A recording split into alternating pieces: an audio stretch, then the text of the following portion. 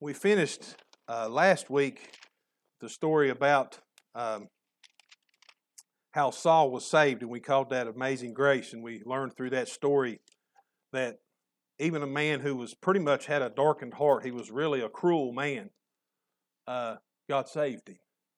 And we enjoyed that story last week. And today we're going to do Acts chapter 10, and I've simply titled it, Don't Limit God. Don't limit God. We're going to see today that there were certain limitations that just in people's minds, and we all do it as humans, we kind of feel like we're the only ones. We kind of feel like things are just unique to us. But we're going to learn here in Acts chapter 10 that God's getting ready to blow everybody's mind, and He's going to take the gospel not only to the Jewish people, but also to all the Gentile world. And it's going to really shake things up. And thank God that He did, because that was our ancestors. You know, we're not of Jewish descent as far as nationality. Most of our people were European, and so that's where the Gentile world was able to be a part of the gospel as well. So it all started here on this day when it went to the Cornelius' house. So before we start this morning, I'd just like for us to pray over this word we're going to read, that we'll have our hearts and minds open, that we'll understand what we're reading today. Father, we come to you today in Jesus' name. We give you thanks, Lord, for the opportunity and the privilege to speak your word. We thank you, Lord, for each person that's gathered here today to hear this word. And so, Father, we just pray for the ability to expound upon it. We pray for open minds and open hearts, that we may receive this word that you've given us for this day. And we ask it in Jesus' name. Amen. So don't limit God. That's what we're going to talk about some today. And like I said, it's human nature to start to think you're the only one. To start to think that you've got some type of privilege that other people don't have. And so that's something that we have to guard ourselves against, even as Christians, even as we've been a Christian a long time. We have to still remember that God's still in the saving business. And He'll save whomever will come to Him. Amen. And a lot of times He saves people that we had done written off. We thought, man, that person will never get saved. So let's take a look and just go line by line. And let's do verse 1 to begin with. So Acts chapter 10, verse 1. Now there was a certain man in Caesarea called Cornelius, a centurion of what is called the Italian regiment. Now, just a note there I want to share with you on that is Cornelius is a prominent leader in the Roman military. That's what it means when it says he was a centurion. He was over 100 people. He had people who did what he told them to do. And so he was a prominent leader in the Roman military. Therefore, he was a Gentile, meaning a non-Jewish person, non-Jewish nationality. And because he was a leader and representative of the much-hated Roman Empire, he symbolized everything many Jews of the day hated.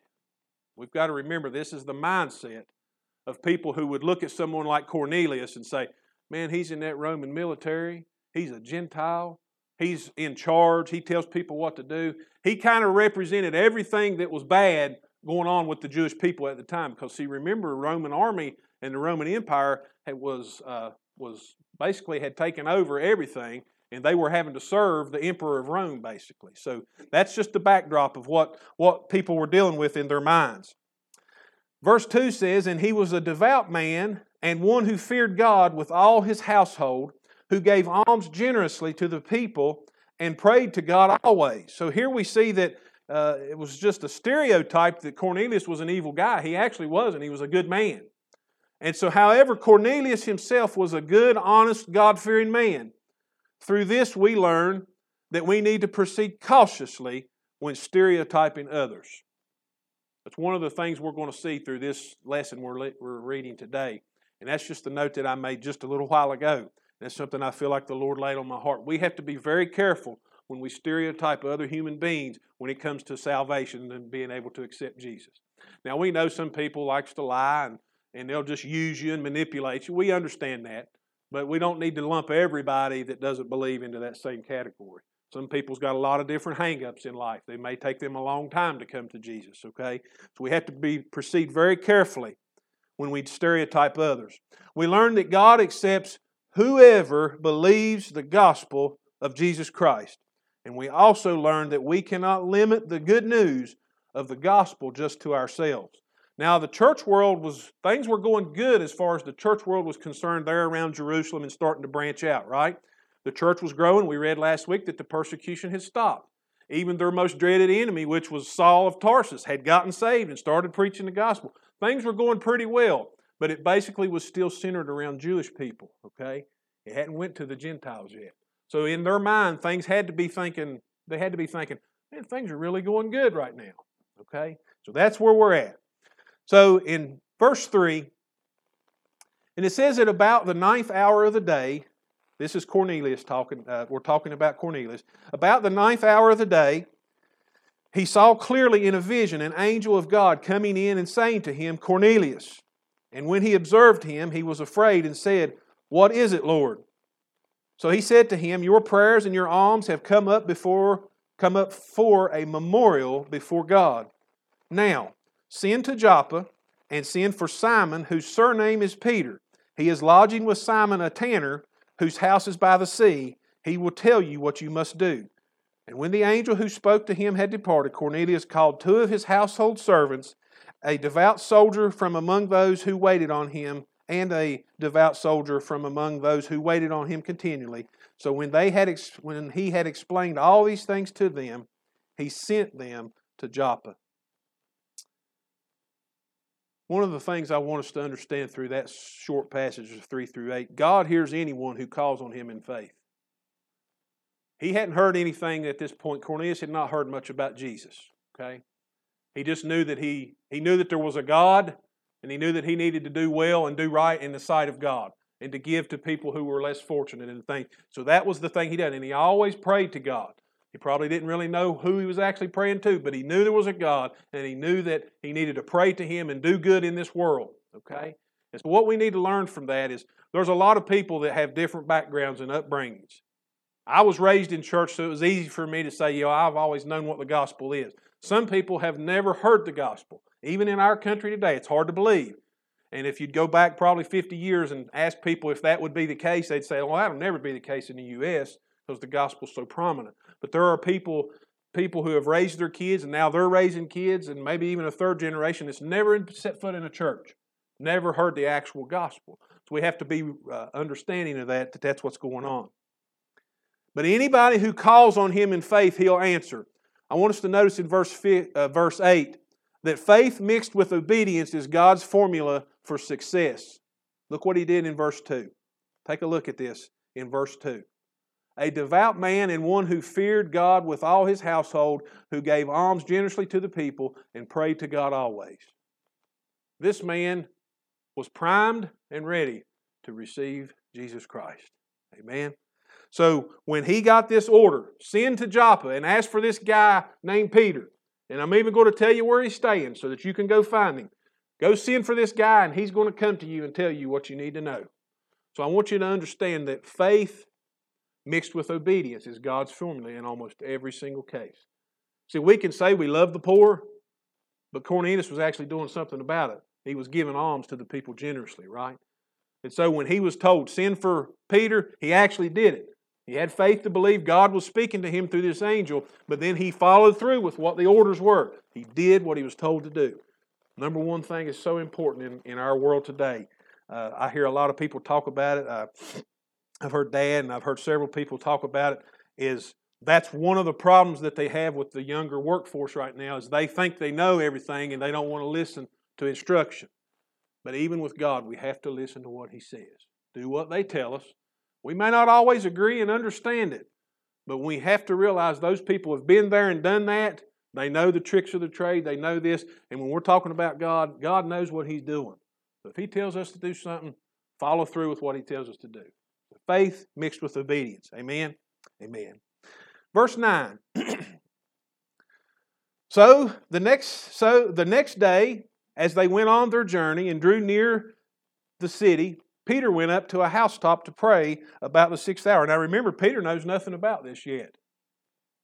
This happened the day before to Cornelius, and he was told, you send and you go find this guy Peter. Peter's just going about his regular life, going up to pray this day, okay? Then he became very hungry in verse 10 and wanted to eat. But while they made ready, he fell into a trance and saw heaven opened and an object like a great sheet bound at the four corners descending to him and let down to the earth. In it were all kinds of four-footed animals of the earth, wild beasts, creeping things, the birds of the air. And a voice came to him, Rise, Peter, kill and eat. In verse 14, but Peter said, No, not so, Lord, for I have never eaten anything common or unclean. And a voice spoke to him again the second time, What God has cleansed, you must not call common. This was done 3 times, and the object was taken up into heaven again. Peter was very proud of his Jewish background and how they kept the law of Moses, specifically the diet, right? They didn't eat anything that didn't have a forked hoof. You know, had a cloven hoof, they wouldn't eat pig. They wouldn't eat any kind of fish that didn't have scales. I mean, they were very specific about all that. So he's saying, no, I'm not going to eat something that's uncommon. But all of a sudden, this voice now 3 times repeats to him, what God has cleansed, you cannot call common or not call unclean. Peter's world is getting ready to get turned upside down. Amen? Peter's theology is turned upside down. He declares that he's a proud and devoted Jew who obeyed the law of Moses, specifically the Jewish diet. God was preparing Peter for what he was about to do. And when it says in verse 16 that this was repeated 3 times, this is how God gets our attention. If the Lord has us to do something maybe a little unorthodox or something we're not familiar with or comfortable with, it's just not some random voice in our head and when it just goes away. If the Lord really wants us to do something, He'll repeat it. And so 3 times this voice tells him, what God has cleansed, you can't call unclean. Okay? Verse 17. Now while Peter wondered within himself what this vision which he had seen meant, behold, the men who had been sent from Cornelius had made inquiry for Simon's house and stood before the gate. So Peter is very confused. You ever get an order or something you're supposed to do that you're confused and you're like, wow, I don't know what to do, don't know how to proceed. That's where Peter's at. Verse 18. And they called and asked whether Simon, whose surname was Peter, was lodging there. These guys were serious. When Cornelius sent them, hey, you go to this guy's house in this city and you ask for this certain guy, they followed through, didn't they? They're there asking, knocking on the door. Is there a guy named Peter lives here, staying here? Amen? Verse 19 says, While Peter thought about the vision, the Spirit said to him, Behold, 3 men are seeking you. Arise, therefore, go down and go with them, doubting nothing, for I have sent them. Then Peter went down to the men who had been sent to him from Cornelius and said, Yes, I am he who you seek. For what reason have you come? And they said, Cornelius, the centurion, a just man, one who fears God and has a good reputation among all the nation of the Jews, was divinely instructed by a holy angel to summon hear word from you. He invited them in and lodged them, and on the next day Peter went away with them and some of the brethren. Peter was uncertain about the specific details of what was going on, but he obeyed anyway. Isn't that strange how the Lord orchestrated this? Cornelius knew that Peter was going to be coming to his house before Peter ever knew about it. Then when Peter finds out, the Lord speaks to him in this vision and says, There's 3 guys looking for you. Go with them and don't doubt anything. For I've sent these people to you. You need to go help them. When the Lord puts something in your spirit, when the Lord puts something in your heart that maybe to go do something or go talk to such and such or give such and such a call, something like that, you know the reason behind it? Those people need you. And so we can shrug it off. A lot of times we do that in our natural flesh, right? We shrug it off. Well, that person's fine. Why would they need to talk to me? What could I add to them? You just never know how the Lord may be working things out. So when you get that urge or you get that feeling where the Lord's wanting you to talk to someone or give somebody a call, whatever the case may be, follow through with it. It's very important. Amen. Obedience is so important. Verse 24. And the following day, they entered Caesarea. Now Cornelius was waiting for them and had called together his relatives and close friends. There's something about that, isn't it? Cornelius had sent his soldiers away, the guys who were under him, go do this, this, and this. Bring this guy back. We're going to hear what he has to say. And he so believed that God was going to share some type of a message with him through Peter that he called all his relatives together and his closest friends so that they could be a part of it too. Isn't that just like what the Lord asked us to do? Go out and compel people to come. We can't ram it down their throat. We can't do anything. We can't force anybody to become a Christian. Sometimes we just simply live that way in front of them. Sometimes we say, hey, come to church with me. You'll like to listen to this such and such. Or let's go to a Christian singing or something. Invite people to come. Compel them to come. So that's what Cornelius had done. Verse 25, it says, as Peter was coming in, Cornelius met him and fell down at his feet and worshipped him. But Peter lifted him up, saying, stand up, I myself am also a man. And as he talked with him, he went in and found many who had come together. Then he said to them, you know how unlawful it is for a Jewish man to keep another nation. But God has shown me that I should not call any man common or unclean. Peter still doesn't really know what's going on here, does he? He's still trying to figure out exactly why have I been summoned here. So he's explaining himself that this is highly unusual for a Jewish man to come into a Gentile's house. Okay? Verse 29, therefore I came without objection as soon as I was sent for. I asked then, for what reason have you sent for me? So Cornelius said, 4 days ago I was fasting until this hour, and at the 9th hour I prayed in my house, and behold, a man stood before me in bright clothing, and said, Cornelius, your prayer has been heard, and your alms are remembered in the sight of God. Send therefore to Joppa, and call Simon here, whose surname is Peter. He is lodging in the house of Simon a tanner by the sea. When he comes, he will speak to you. So I sent to you immediately, and you have done well to come. Now therefore we are all present before God to hear all the things commanded you by God. He trusted that Peter was going to tell him what he'd been desiring and what it was that he needed to know. Here's a man and his whole household, his closest relatives, and many of his closest friends had come together to hear some special message that Peter was going to preach to them. Now Peter understands. Now I know why I have been sent. Amen. Let's take a look at this. Cornelius, his relatives, closest friends were gathered together waiting to hear what Peter had to say. Cornelius knew the message was so important that he called everybody together. We're not going to work today. We're not going to do anything today.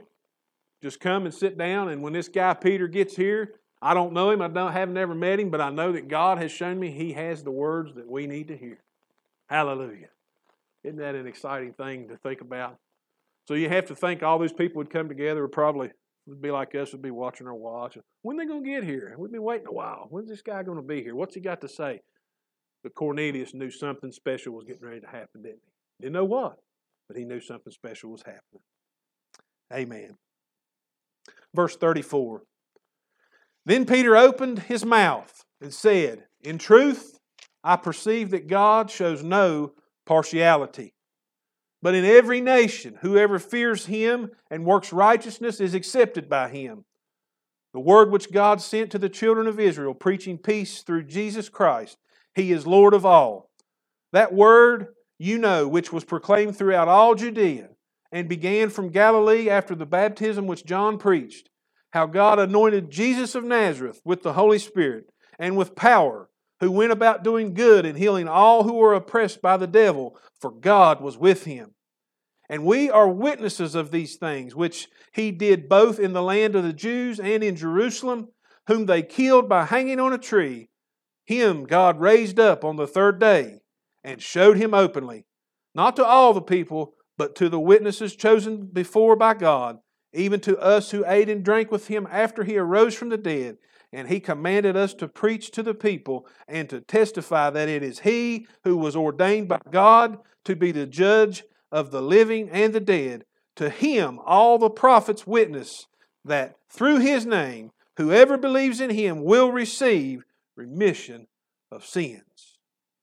I think it's so interesting that Peter didn't come there and start preaching denomination.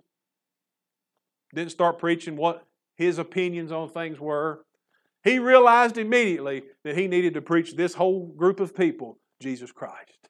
That He is the Lord of all. That He is the one God chose to pile all the sins of all mankind on Him. That if we'll believe in Him, hallelujah, that we'll be saved from our sins. Praise God. When the Lord is doing something, it will be based upon the gospel of Jesus Christ. How many people over the course of my life and your life have you heard swell up and say, oh, they've heard from God and He's going to do this new thing? And then you start listening to them and they don't really talk about Jesus. They talk about all this other stuff, angels and all these kinds of voices and all these different things, but there's never anything about Jesus Christ. If God's going to do something in this earth, it's going to hinge and be based upon the gospel of Jesus Christ, His death, burial, and resurrection. Hallelujah. Because that's where everything is centered around. Amen. God says that this is the way it's going to be from now on. And so whosoever wants to come and believe in Jesus, they will be saved. Amen. And we see it right here in this story. Praise God. Peter had not been summoned to Cornelius' house to magnify himself or his church denomination, but he was summoned to preach Jesus Christ. And now we've learned as we went through this study, in almost every chapter that we've looked at, when they started preaching, when they started talking, what was it about? Jesus. Amen. So what should we talk about? Especially at church. Jesus. Amen. Amen. Now in verses 34 and 35, I just want to draw our attention to that before we move on. Verse 34 and 35, when Peter began to speak, it says, Peter opened his mouth and said, in truth, I perceive that God shows no partiality, but in every nation, whoever fears Him and works righteousness is accepted by Him. God does not show favoritism when it comes to salvation. That's why we have titled this lesson, Don't Limit God. See, at first, Peter was going to limit it because he said, no, I've never eaten anything unclean, when he saw the vision of all those different unclean animals coming down. So God does not need to be limited, especially by us. Salvation through Jesus Christ is not limited to nationality, to tribes, race, gender, family background, or financial standing. Amen. Jesus said, whoever believes in the only begotten Son of God will not perish but have everlasting life. You know, people quote John 3:16. That was a paraphrase of John 3:16. That's one of the most quoted scriptures by Christians. But I think some people forget that Jesus is the one who spoke that. That wasn't being spoken about Jesus, it was being spoken by Jesus. That whosoever believeth in the only begotten Son of God will not perish, but have everlasting life. That's you and I. Amen? We believed in His name. Praise God. It's not up to you and me to determine who's worthy of salvation, but our job is to compel people to come. Amen? There's people I've heard about that I knew a long time ago. If you'd have told me that they would be in the profession they're in now, I went to school with them and I'd be like, no way. But it happened. There's people that I know right now that are saved, some of them even preachers and Sunday school teachers, that I never would have believed when I was in school with them that would be what the case would be. So don't limit God. It's not up to you and I to decide who's worthy of salvation, because really, in all truth, none of us are worthy of it. It's because of Jesus' grace. Amen? Amen. And then in verses 44 through the end of the chapter, while Peter was still speaking these words, the Holy Spirit fell upon all those who heard the word, and those of the circumcision who believed were astonished, as many as had came with Peter, because the gift of the Holy Spirit had been poured out on the Gentiles also. For they heard them speak with tongues and magnify God. Then Peter answered, can anyone forbid water that these should not be baptized who have received the Holy Spirit just as we have? And he commanded them to be baptized in the name of the Lord, and they asked him to stay a few days. This is one of the greatest events in human history. We talk about some of the great events that have happened. Jesus' birth was a great event. Jesus' death was a great event. When He raised from the dead, that was a great event. When the Holy Spirit came on the day of Pentecost to those who were believers in Jesus, that was a great event. Here is another one in that line of great human events. When the gospel crossed the barrier out of the Jewish nationality into the Gentile world. Because this guy, if you'd, just like last week, we asked the question of ourselves, would we have saved a guy like Saul? Sure we wouldn't have, right? We'd have been, nah, we're not saving that guy. But God's grace and mercy won through. And so just like Peter and some of these people that went with him, they were shocked to see that the Gentiles received the same gift that they did on the day of Pentecost. They were shocked. So salvation here crosses the long-standing barrier between Jew and Gentile. And it goes now to the Gentile world as well. Even though the Old Testament prophets clearly foretold this would happen, no one expected it, especially the leadership of the early church who were of Jewish nationality, and number one in that list would have been Peter. Had you told Peter 2 days before this happened, hey, you're going to go preach to a whole group of Gentiles and they're all going to get saved and filled with the Holy Spirit, just like you did, he'd say, I don't know about that. Right? I'll guarantee you that would have been his approach. It would have been ours too. We can't just pick on him. We're humans just like he was. We'd have thought, nah, I don't believe the Lord's going to get them old weird Gentile people. I don't think He's going to save them because they're just too far out there, too lost. But we see here that in every nation, those who fear God and do righteousness will be accepted. Whosoever will can be saved. Praise God. Hallelujah. And in verse 44, the last point I want to make for today, verse 44 has been one of my favorite verses for quite a while now, and I've gotten myself in some trouble in certain churches for preaching this, but oh well, it's the truth. It's God's Word. Verse 44 says, while Peter was still speaking these words, the Holy Spirit fell upon all those who heard the Word. This verse 44 destroys our doctrines or our ideas about how to be saved and receive the Holy Spirit.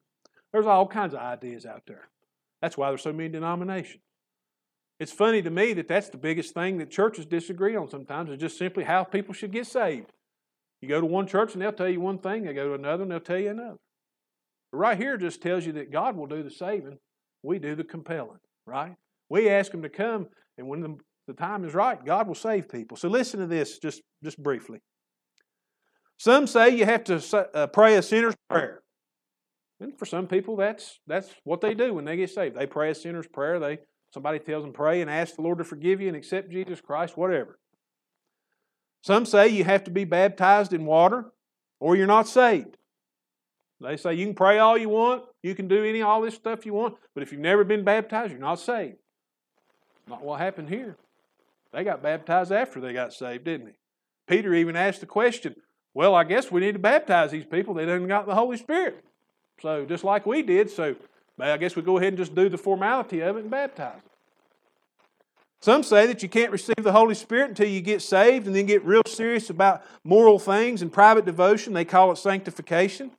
But what happened in verse 44 proves we cannot limit God to our ideas. There was no altar call here. There was no water baptism here. There was no sinner's prayer prayed here. What happened? While Peter was speaking the words of Jesus Christ, that He's Lord of all and He's the Savior, the Holy Spirit fell on these people and they started speaking in other tongues. So that just blows all our little church doctrine theories right out of the water. What is our job? We compel people to come. We tell them the gospel. We do like Peter did. Jesus is your Savior. All you need to do is accept Him. We do the compelling and God does the saving.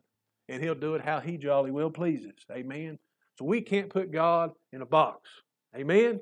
We can't do that. We can't limit God. We just compel people with the gospel, with this message. Jesus died for your sins on a cross, but He was raised again the third day so that you may have eternal life. And He said it Himself, and we'll say it one last time. Whosoever believes in the only begotten Son of God shall not perish, but have everlasting life. Jesus said that himself. Whosoever.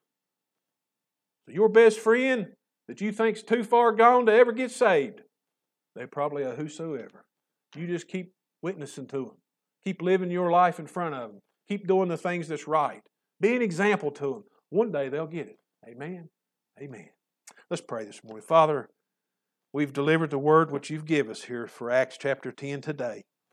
We thank you, Lord, for the lessons we've learned here to not limit you, to not think that we're so special that we're the ones who dictates who gets saved, and that we're the ones who dictates actually how people get saved. Yes, Lord, we have little formulas we work. Sometimes we have people pray a sinner's prayer, and sometimes we have baptisms or whatever. But Lord, we just need to concentrate on the preaching of the gospel. And then when each situation arises, you will take care of it as you see fit and give us the words to say for what people should do. We thank you, Lord, for this story here today. That Cornelius, a man who represented everything many of the Jewish people hated, but you saved him and his household and his friends, his closest friends, the Bible tells us. Lord, we thank you for that. For these Gentile people, what we call, were our ancestors that became later on the Europeans who would eventually come here to America and all these things. We thank you, Lord, that you saved our ancestors and it was passed on down through to us. We thank you, Lord, for every other nationality that you've saved and every other creed and doctrine and whatever people may have had beforehand. We see now through last week and this week that we cannot limit you, that you saved Saul of Tarsus and used him mightily. And here you saved Cornelius, who was a Gentile, who most people would have thought you would never love, but you did. Father, we thank you. We're thankful today for your gracious gift of salvation, the gift of the Holy Spirit which you've given us, Father. Hallelujah to the Lamb. Lord, guide us as we go forward. Help us not to get too proud of ourselves and what we've done, but to help us just do what we've learned here today, to compel those to come to Jesus and tell them the good news of Jesus Christ and what he's done in our lives, and compel them to come, and then you will save whosoever that will call on your name. Lord, protect each and every one. Keep them safe till the next time we meet. We ask you today in Jesus' mighty name. Amen. Amen.